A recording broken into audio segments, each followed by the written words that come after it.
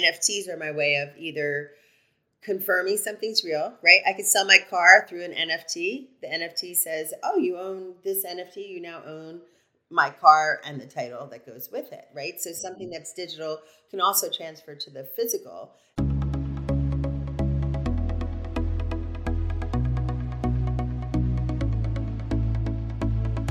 You're listening to Banking on Digital Growth with James Robert Lay, a podcast that empowers financial brand marketing, sales, and leadership teams to maximize their digital growth potential by generating 10 times more loans and deposits.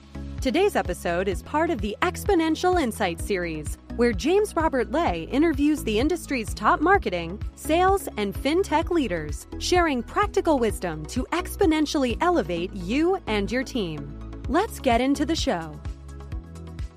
Greetings and hello, I am James Robert Lay, and welcome to episode 291 of the Banking on Digital Growth podcast. Today's episode is part of the Exponential Insight series, and I'm excited to welcome Lee Richter to the show. Lee is the CEO of Global Leaders Collective and is quickly becoming one of the biggest pioneers in the world around crypto and NFTs as the co-author of the new book, Blockchain Life, Making Sense of the Metaverse, NFTs, Cryptocurrency, Virtual Reality, Augmented Reality, and Web3. And today, Lee and I are going to make sense of this brave new world together to guide you, dear listener, so that you can spot trends, capture new opportunities to maximize growth at your bank, at your credit union, or at your fintech. Welcome to the show, Lee. It is so good to share time with you today.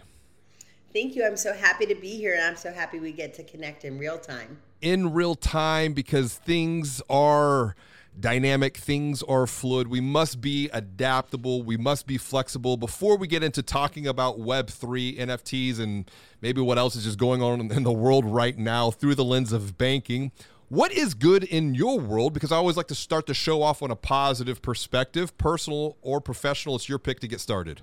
A couple good things. Number one, my daughter was just here for a week for spring break from her freshman year in college. She's going in Boston. I live in San Francisco, so it was so fun to have her here. And then what's really great for me is I'm getting ready to pack for my trip to Maui, going there for a couple weeks and just having some time in the sunshine and at the beach and relaxing. Getting that vitamin D is good for the mind, body, and soul for sure. And you mentioned, being in San Francisco, and this is going to air a couple of weeks after we record. But for context, for the dear listener, we're coming out of a very wild weekend with a couple of major bank failures. Has some people on edge, and you're essentially kind of like right there in San Francisco. What are you seeing? What are you hearing from people that you know? I love that you asked this question because you're right. It's timely right now. I was in Palo Alto over the weekend, hung out at the golf course with a couple friends of mine, and it was the only topic everyone could talk about was the Silicon Valley Bank and how could things turn around so quickly and who's watching the store and what's going to happen in our future. And there is a very, very big domino effect, not only in mindset, but in the reality of where is the money chain, companies that are here, they have money in the bank, more than $250,000 in deposits for their quarterly taxes, for their payroll. And they just want to make sure it's still business as usual and they can access those funds and pay their team. Because it's a very funny thing that when you stop paying team, they stop showing up. And right now, we want business as usual to keep moving forward. So we need our teams paid. And a lot of people are down to the basics again of where's the money coming from, where's their support system, and how do they protect themselves here and in the future for changes in the market that can happen so quickly. A lot of heads are spinning right now. I think you mentioned changes in the market can happen so quickly. One of the trends that I've been following here that I haven't really seen talked about at more of a national, quote unquote, media level, not surprised, but it's the social media, how social media impacted almost a quote unquote digital run on SVB. And, the idea of the power of social and meeting people where they are. This is, a good transition into the book that you co-authored with Carrie, Blockchain Life. Why write this book? Because you mentioned something in your previous comment about mindset here. Why write the book? Why now? Carrie and I both were really running up against the fact of there's so many people in different generations understanding what blockchain life is and understanding why blockchain is in our life right now. And what I learned is a lot of people in their teens and their 20s, they just jump right in. And Yeah. people in their 30s and 40s, they're used to ATMs and they're used to checks and they're used to things a certain way. And then people 50 and beyond, they were just like, oh, I'm on the sidelines. It's too complicated. And I thought, no.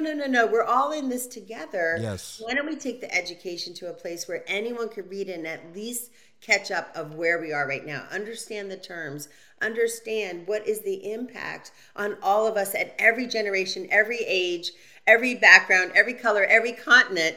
What's happening is it's going to be changing for all of us. Just coming off a TED Talk a couple weeks ago, one of the lines that I used in there that is really profound to me, a friend of mine, Joe, told me this a little while ago, and it just sticks with me, which is when technology advances, it never goes backwards. Like when you got a remote control to change the TV channel, guess what? You didn't get up and change the channel anymore. When it went from horse and buggy to car, it didn't go backwards. Like every single time there's an advancement, we have to figure out how to adapt and go with it. So I'm just saying in blockchain life, might as well understand it right now. It's only a small percentage of the planet that does. If you understand it from the beginning, you kind of have an advantage of how it takes off and where it goes. And you understand why there's twists and turns in the market just like it is right now. And I think it's kind of fun, but also make sure that you limit your risk to what you can actually afford to do where it doesn't change your lifestyle. And that is one of the big factors right now is it's still speculative.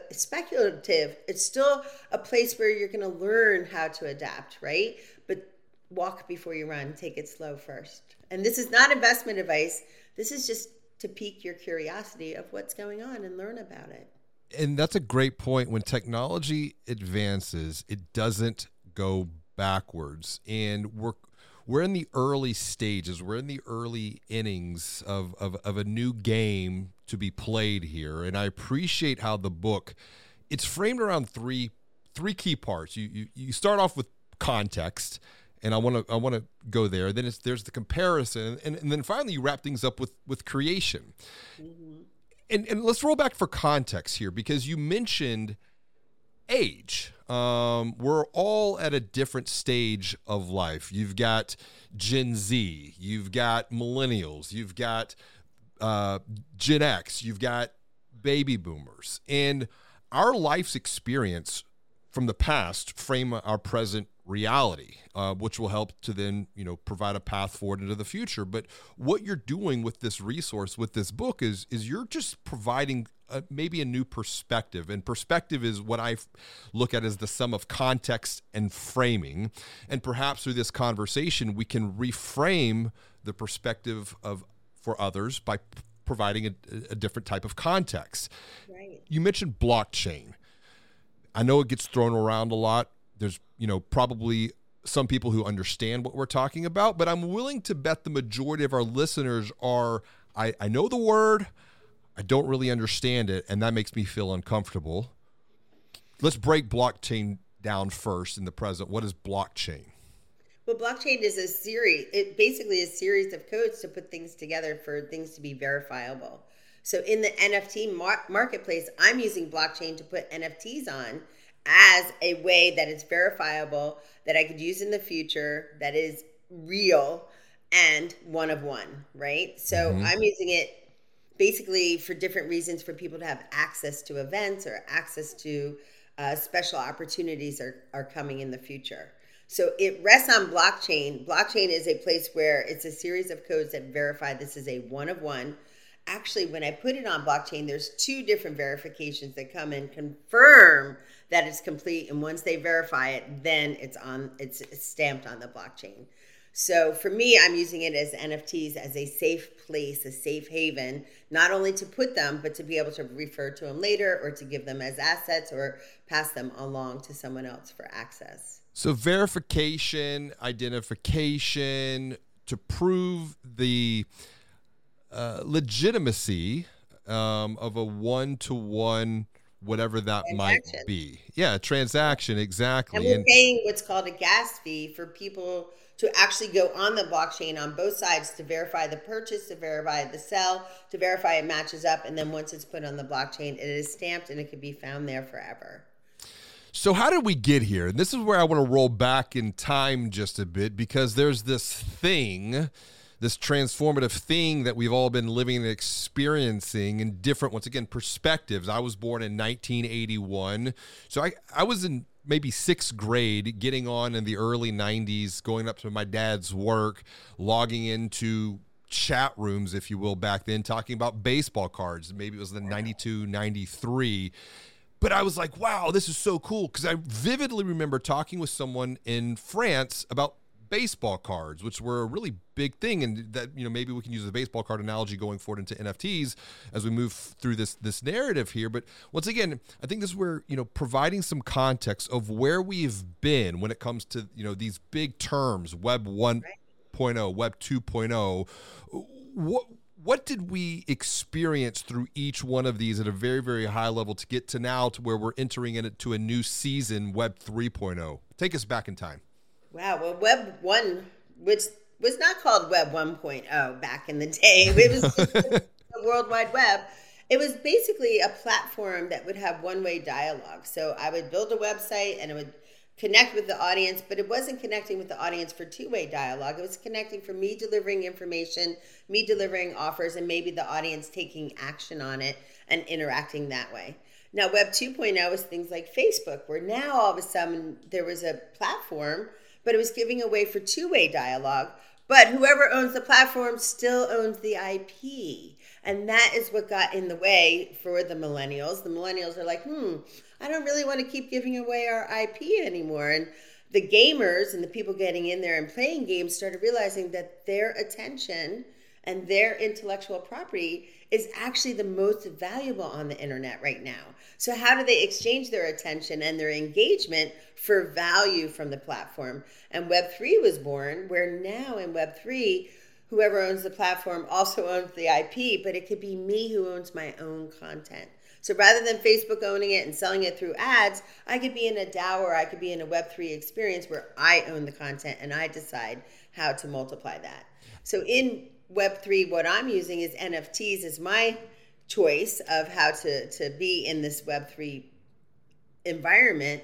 And NFTs are my way of either confirming something's real, right? I could sell my car through an NFT. The NFT says, oh, you own this NFT, you now own my car and the title that goes with it, right? Mm-hmm. So something that's digital can also transfer to the physical. It could be combined. But also I could prove that I own that. Now with that NFT. I can also do fractional ownership. Like I have a place in Hawaii, right? I can sell one NFT that says you get it for 3 nights, or I can sell one that says you get it for a month. Whoever has that NFT will now have access to be able to use that property. And that could either be a fractional ownership or even just a fractional access for right now. It's a lot of what we've been doing. Like when I go to a concert, I show them my phone and it has a QR code and they scan it and I go in. Mm-hmm. It basically is the same thing. The difference is it's not stamped on blockchain forever. Right? Whereas me, I might get you access to something special in Rome, but I put it on blockchain to guarantee that it's yours and it's transparent that when you show up, it's proven that that's your access ticket. I've seen bands do it actually. One of the things we were talking about was bands would always sell tickets. Hey, do you want to go backstage with the band? Or do you want to have dinner with the band? Or do you want to have access at the set break? And they would get like a VIP pass. Well, now they could do it through an NFT. And I've seen artists do NFTs that are like, would you like to fly in the private jet with the band from one venue to another, right? That might be $100,000 investment in an NFT, but then they have access to this exclusive experience that nobody else has. And so it's working by having super uber fans meet with the band, but in a simple way, which is through an NFT purchase rather than all the multitudes of ways they used to do it before. Just like people feel stressed about money, we understand digital growth can also feel confusing, frustrating, and overwhelming. But it doesn't have to feel this way for you, because you can join the Digital Growth University to gain clarity through education, to overcome the fear of the unknown. Build your team's courage with a growth strategy to eliminate the fear of change, and increase your confidence with coaching to remove the fear of failure. Visit digitalgrowth.com/university to apply. And I think that's an important distinction here, rolling your thinking back just a bit. When you think about Web 1.0, they create, they own it. Web 2.0, we create, but they being the platform, they own it. And then now with Web 3, it's like we create and we own it. And so it's this idea of ownership. Yes. And IP and intellectual property that I think has some of the most transformative growth opportunities through the lens of financial services. It's, one of the things that you touched on in the book, and I've had Joe Polizzi on and talking about this, once again, big term, the creator economy. What do you see are potential opportunities for growth when it comes to a bank, a credit union, a fintech, creating value for those creating in the creator economy? I think take a good look at the companies that are there at the front doorstep right now. I mean, Starbucks is there and Nike is there, right? Yep. We have Louis Vuitton that's there. Like Gucci has a place in the metaverse on Roblox right now, Gucci Town, right? So I think look at some of the brands that are ahead of you. Of course, Gary Vee, and watching how he's expanding his brand and his community. I think what the lesson that we could take is this is the chance to rebuild your community with your raving fans. One of the things I see in a Web 2 internet marketing campaign is a lot of times when internet marketers put things out, if they have 10 to 15% of the people coming on the journey with them, they're ecstatic. They feel like that's a big win. They have more than, double digit of the people coming with them. When I see a Web3 launch, my friend Jeff McPherson did one on crypto.com. On the first launch, he had people come with him. But the second launch, 89% of the people from the first launch were participating in the second. It was absolutely amazing to have 89%. Why? Because they're actual fans. They're really his deep dive community.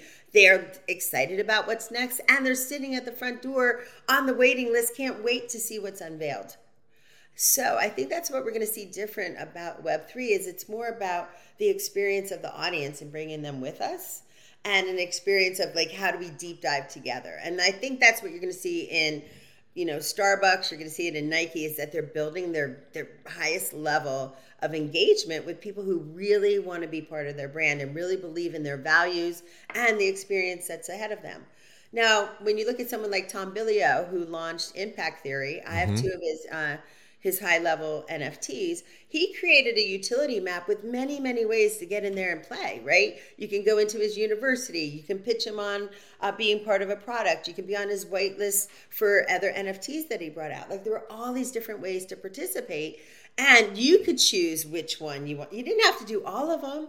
And some things were unlocked now and you could see it, and some are locked for later as a surprise. So now it creates a sense of engagement, like, oh, I can't wait to see what's next. What Easter egg's going to show up? Is there going to be a surprise if I go in there? And so he's created a way where you're like curious, because he doesn't have to know today what's going to be unlocked next month, but next month he might have an aha, share it with the audience, and because I'm there, I get the surprise. And I saw that with Gary Vee, when people bought his V Friends.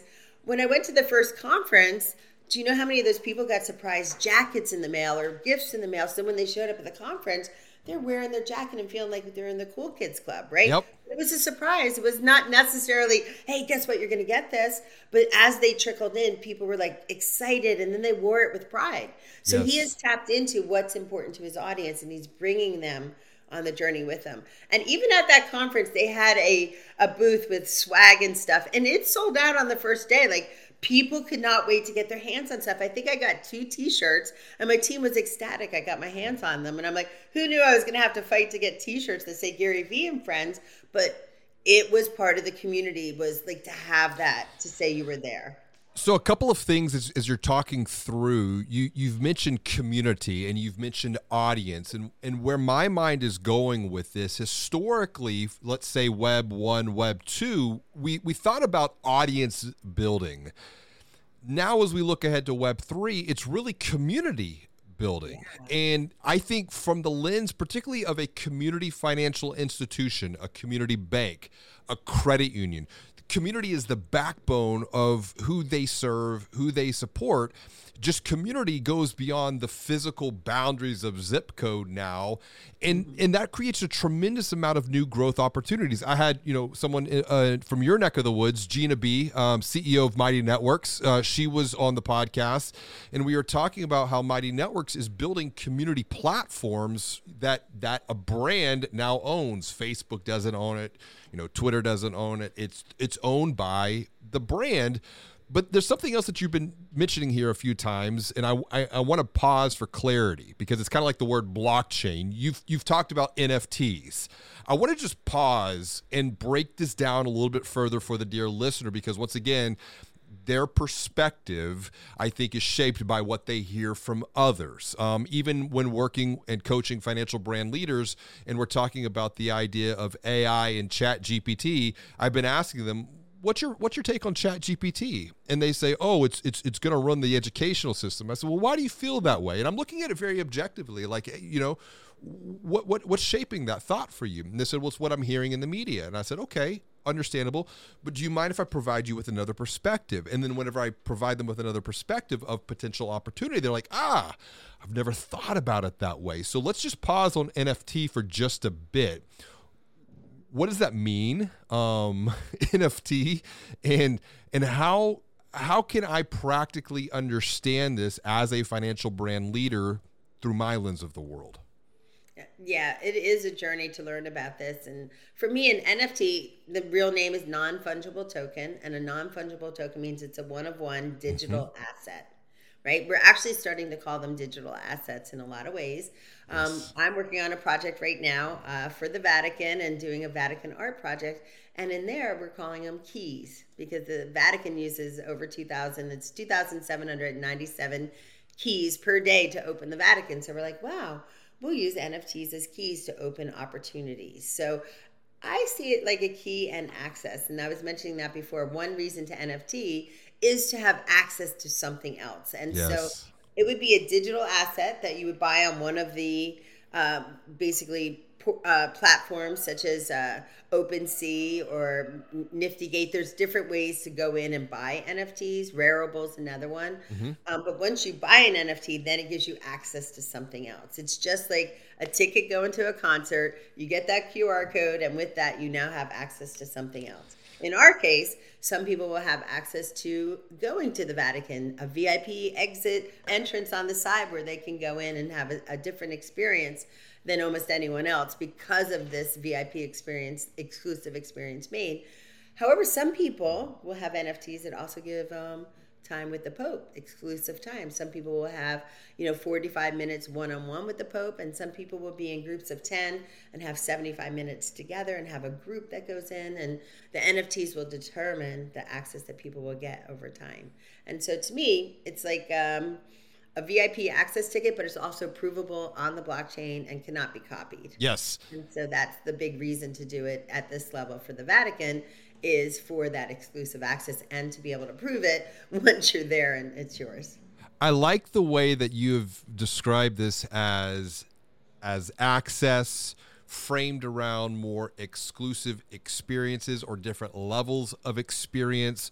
One of the things that I speak and write about through the lens of financial services, experience is a differentiator, and experiences are well-defined systems and processes that have been A, strategically mapped out, B, applied, and then C, optimized over time, resulting in hopefully a positive emotion. And if it's a not so positive emotion, well, let's be curious. Well, why not? What can we do to be even better to optimize that experience going forward into the future? So I think the way that you frame this, access and experiences that can be, once again, identified and proven throughout the course of time because they are now tied back to the blockchain, makes a ton of sense. I want to take this in just a little bit of a different direction here for a bit, because a danger you bring up in the book is something that I've been thinking a lot about over the past maybe 3 or 4 months. We're approaching episode 300 for this podcast, and I have something very special planned for that, and it is around the dangers of deep fakes in Web 3.0. And I see that this could have the potential to do away with, what was really a big trend over the past couple of years, voice banking, probably is being threatened by the ability for anyone to clone someone else's voice, someone else's really visual video identity, likeness, if you will. And you write, deep fakes erode trust. And without truth, society cannot survive. In Banking on Digital Growth, I framed trust as the glue within the pyramid of human relationships. It's funny because even in our campaign, the very first thing was we had to have a gateway. We could trust them and they can trust us. It's both sides. Because I also want to make sure that people that come in the community are real, not bots, not disturbing, but actually wanting to engage in the community. So that trust factor goes both sides. And it is the most important piece is making sure you have that in the beginning. And I think that's why I have so many followers around this topic, is I've had a lot of people say, well, I can trust you. Because number one, you've been in business. Number two, you've been around the block. You know what you're doing. But also, it's not just brand new to me. It's another form of marketing, and it's another form of finance. It's not replacing things. It's enhancing things at the moment. It might replace over time. Yeah. But remember I said, start small, walk before you run. Anything you put in there, make sure you can risk it and not change your lifestyle. Those are all principles in coming in here right now. Now, I also am with people that in 2016 bought Ethereum at $2.16 a share. They didn't feel like they were taking any risk. And in this market right now, they're still very, very up, right? Each one of them, they feel a different perspective. Just like you were saying before, perspective is everything. Their perspective is, hey, the market's up tremendously. I'm going to hold and wait and keep building my portfolio. But someone who got in, just a few months ago before it took a correction, they have a different perspective based on their results. So a lot of it is the timing on when you get in, but also the chops of how long you can extend ups and downs in the marketplace, because it's going to happen, just like the market. Well, this is where you begin to wrap up the book with and I love this. It's a call to action, and a simple one at that. Don't be that person. Don't be that person when it comes to Web 3.0, because you write about the regret that people feel with statements like, oh, if I would have just bought stock in Amazon, or, oh, if I jumped onto Bitcoin or Ethereum in the beginning. I want to get real practical. Well, a lot of them are, like, I had Bitcoin when I got in, it was $296 a share. Yeah. And my first Bitcoin was given to me, in Abundance 360 from Peter Diamante. So I had to learn how to open a wallet. I had to learn how to do those things, because it was like on the job training in order to get, you had to learn. But once you get to the other side and you learn, you're like, wait a second, if I could do it, anyone can do it. And I think the fear is what stops people. And I'd rather them be curious and just test it with something small. But also, one of the other things I was mentioning last week is the next generation, right? The average of 18 years and under in Roblox right now. In Roblox alone, which I mentioned earlier, we have Gucci in there. We have, a metaverse preparing for the future for all these different brands. We're watching Starbucks in there with their ideas as well.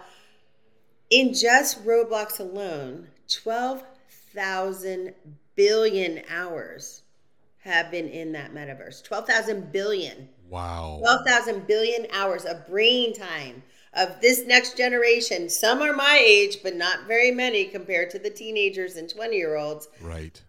12,000 billion hours they're spending. So what is the brain power they're bringing there? What is the engagement? Why are they staying there? So my charge to everyone, the call to action, is be curious. Go in there, find out, why are your kids in there? Why are your neighbors in there? Why are brands in there? And just start feeling around and not letting it be so foreign, but yes, be curious as to why people are so engaged they go back every single day. Let's wrap up with this and send the dear listener off with a very practical action that they can apply, something small. And I agree with your perspective of curiosity. I've always called for financial brand leaders to return to the curiosity of a kindergartner. Be a curious kindergartner. Look at the world through the lens of a 5 or a 6-year-old. And you know what that lens is? That lens is wonderment. Oh, what's going to happen? Oh, what color is that flower going to be? Like, it's wonderment. Yes. They're expecting great things to happen. They're not doomsday generally. They're generally like, wow, what's around the corner? How high will that balloon go? Oh, how long will my friends stay and play? Will they share that toy? It's Wonderment. all wonderment and curiosity, not doomsday, victimhood. This is so hard, I can't do it. No, go back to that 5-year-old wonderment. It's beautiful. Two final questions. What prevents, and I see a lot of fear within financial services, especially now. There's a lot of unknowns right now. And actually, even myself, Friday when they announced Silicon Valley Bank and what was going on behind the scenes, I was seeing my friends wondering if their payroll numbers were going to be there, wondering if they could count on getting some of their money out for quarterly taxes. Was it already paid? Is it sitting in a bridge loan? They didn't know, right? Yeah. And the fear was the unknown. And as they started discovering answers and discovering possibilities, I could see the fear shifting. So I think the biggest case is, have that plan in place of if this, then that, if this, then that, and really be smart around where you put your money, where you put your trust, and check in with your advisors and say, based on what's going on today, am I protected? What is that risk? We do a risk analysis. I usually do it in December. I'm doing it on everything because I have teams that, we have workers' comp. That's something in my vet hospitals I have to pay attention to. So I'll do an audit on our workers' comp. Are we doing the right systems? I'll do a risk audit on our insurances, on our team, on our key players. And by doing the risk analysis, now you see the gap if there's something you have to fill. Well, it's the same with finances, right? Making money is different than keeping money, which is different than investing money. They're all different skill sets. And so when I'm looking at my accountant team, I'm looking at them reporting history. Yeah. They're not being forward thinking. I'm looking at my tax advisors and strategists as looking in the future, right? So if they're just reporting, I can't ask them to be the futuristic people. It's two separate teams, two separate skill sets.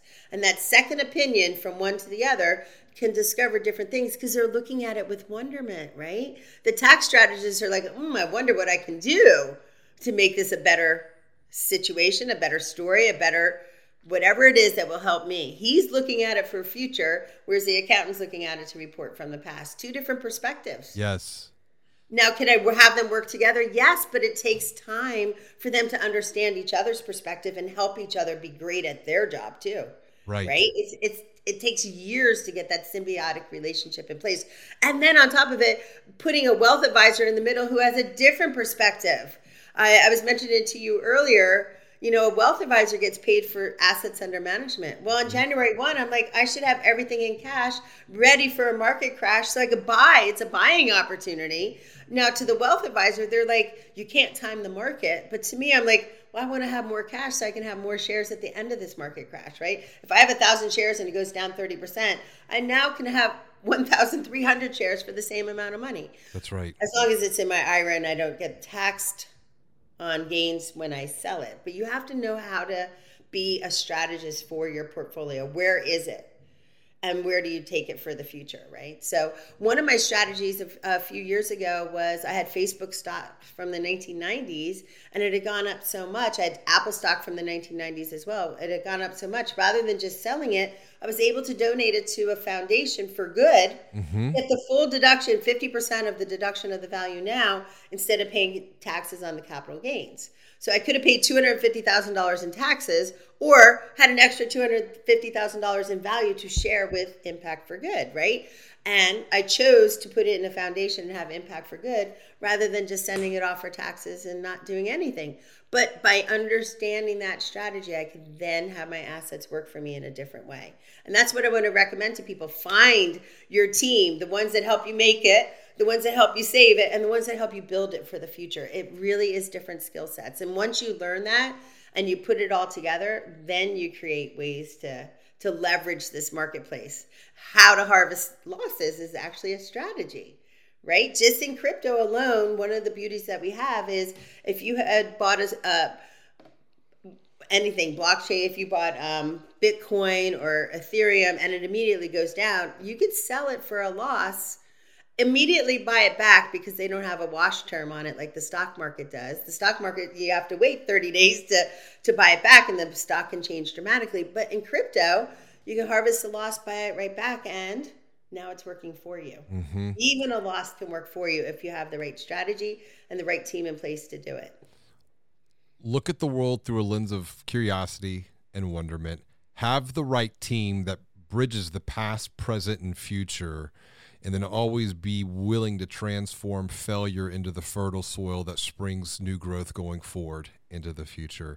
This has been a fantastic conversation today, Lee. You are a helpful guide to provide clarity in otherwise confusing and chaotic times. If someone wants to connect with you or get the book Blockchain Life, how can they do that to continue to learn from you going forward into the future? Well, I hope they all get Blockchain Life, not just for them, but for their kids and their parents. So all the generations are learning together. That's going to be on Amazon. Just look up Blockchain Life there. And then to find me is goasklee.com, GOASKLEE, goasklee.com. Right there you can find what I'm doing right now. We're going to be posting my TED Talk there in just a week or so. And I'm just excited about sharing this. And I think right now, you're right. Looking at it with wonderment, what can we do together? How can we learn together? Is going to be the most fun. And so let's do it. Let's do it. GoAskLee.com. Connect with Lee, learn with Lee, grow with Lee. Lee, thank you so much for joining me for another episode of Banking on Digital Growth. This has been a lot of fun today. Thank you. And I can't wait to your episode 300. I will be on speed dial listening to it. And I can't wait to what you unveil next. As always, and until next time, be well, do good, and make your bed. Thank you for listening to another episode of Banking on Digital Growth with James Robert Lay. To get even more practical and proven insights along with coaching and guidance, visit digitalgrowth.com/insider to join a community of growth-minded marketing and sales leaders from financial brands and fintechs. Until next time, be well and do good.